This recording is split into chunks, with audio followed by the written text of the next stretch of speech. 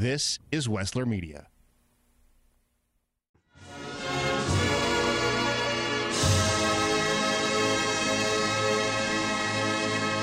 Really excited to bring you into this bonus episode of A Fair to Remember, the podcast from the Ohio State Fair. And think of this like a snack-size edition of a regular podcast episode. I'm your host, Vince Tornero.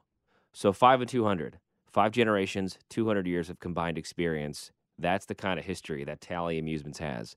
So when you're standing and looking at the new Ferris wheel at the Ohio State Fair, this thing is huge. Well, you can think there's some stories behind that. And if you want to know those stories, well, here you go. Let's get to know the lady behind the whole operation. I'm Mary Tally. I'm from Fort Worth, Texas, and I own Tally Amusements Carnival. Yes, my husband and I knew each other as young kids, but not really, just going to different functions where there were multiple carnivals involved, like showman clubs, that kind of thing.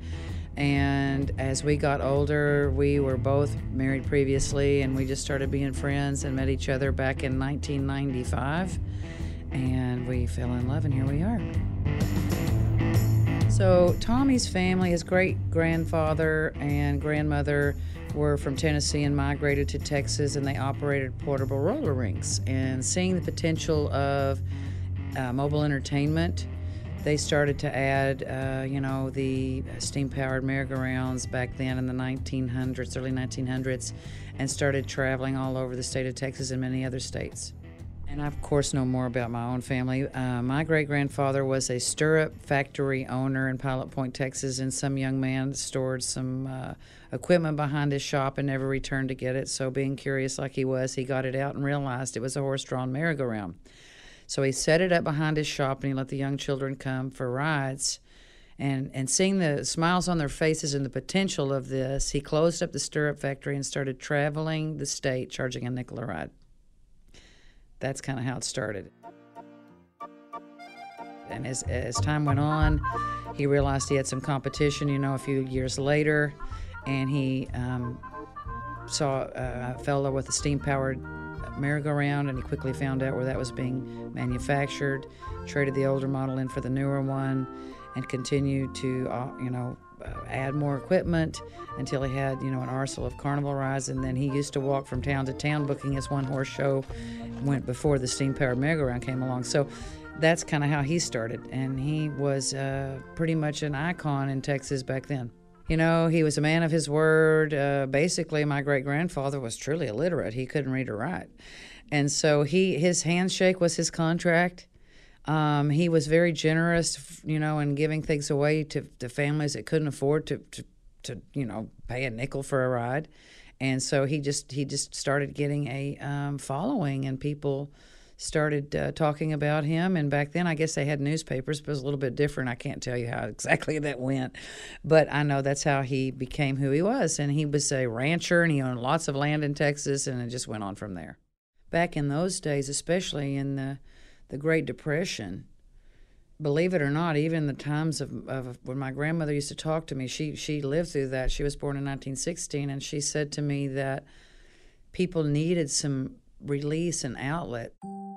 There's always going to be, no matter what's going on in our country, recession or whatever it might be, for someone to have something they can do for entertainment.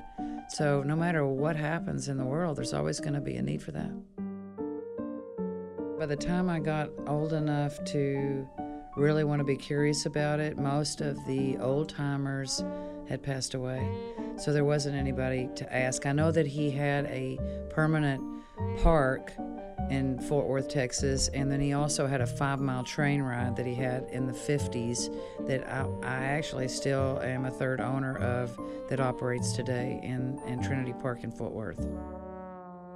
As a matter of fact, my husband, Tom, he has refurbished it a time or two as it operates there. And speaking of the old merry-go-round, we still have some of those merry-go-round horses put away in a safe place right now. So one day we're going to get them out. I don't know what we're going to do with them, but we've kept them, and they're the old wooden ones, which you don't see anymore. So I'm going to pause for a quick second and explain this. 200 years of combined experience. So Mary Tally's family, and then you got her husband's family, totals the number of how many years they've got under their belts. But I want to, include this, maybe a little confusing, but if you listen to it, you can hear, wow, Both families have really been doing this for a long time. Well, unfortunately, I didn't get to take over my family's business and I'll tell you why. So my great-grandfather, Bill Hames, started in 1907 or 1910, actually traveling around with it, but that's when they stored the horse-drawn merry-go-round behind his shop.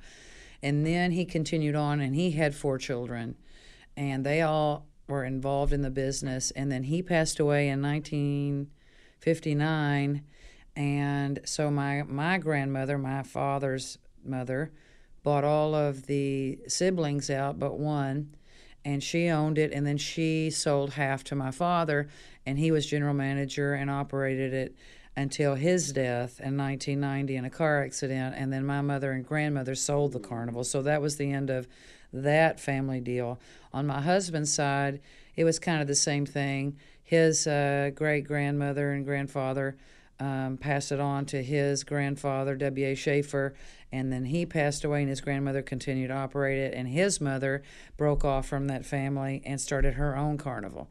So when Tommy and I got together in 1995, I said, why are we doing this over here with your mom? I said, let's just go start our own. So we started Tally Amusements in 1995 with 4 rides, and it was pretty tough. Well, we had about 4 or 5 pieces of equipment. We had a tilt-a-whirl and a fun slide and a Gravitron, El Paso train.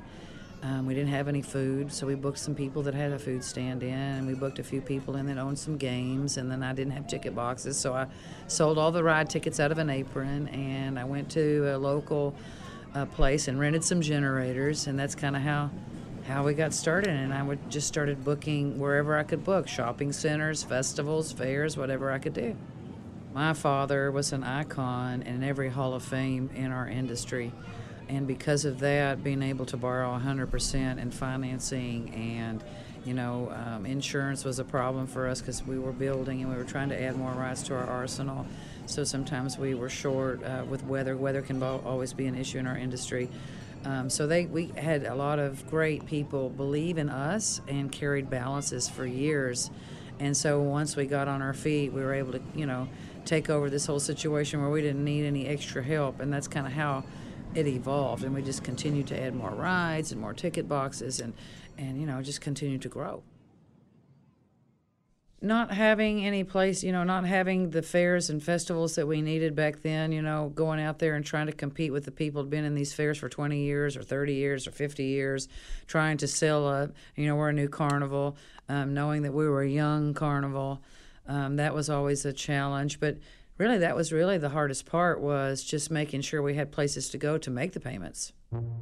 Here at Ohio State Fair, we've got this entire midway filled up and with some one-of-a-kind pieces they've never seen before.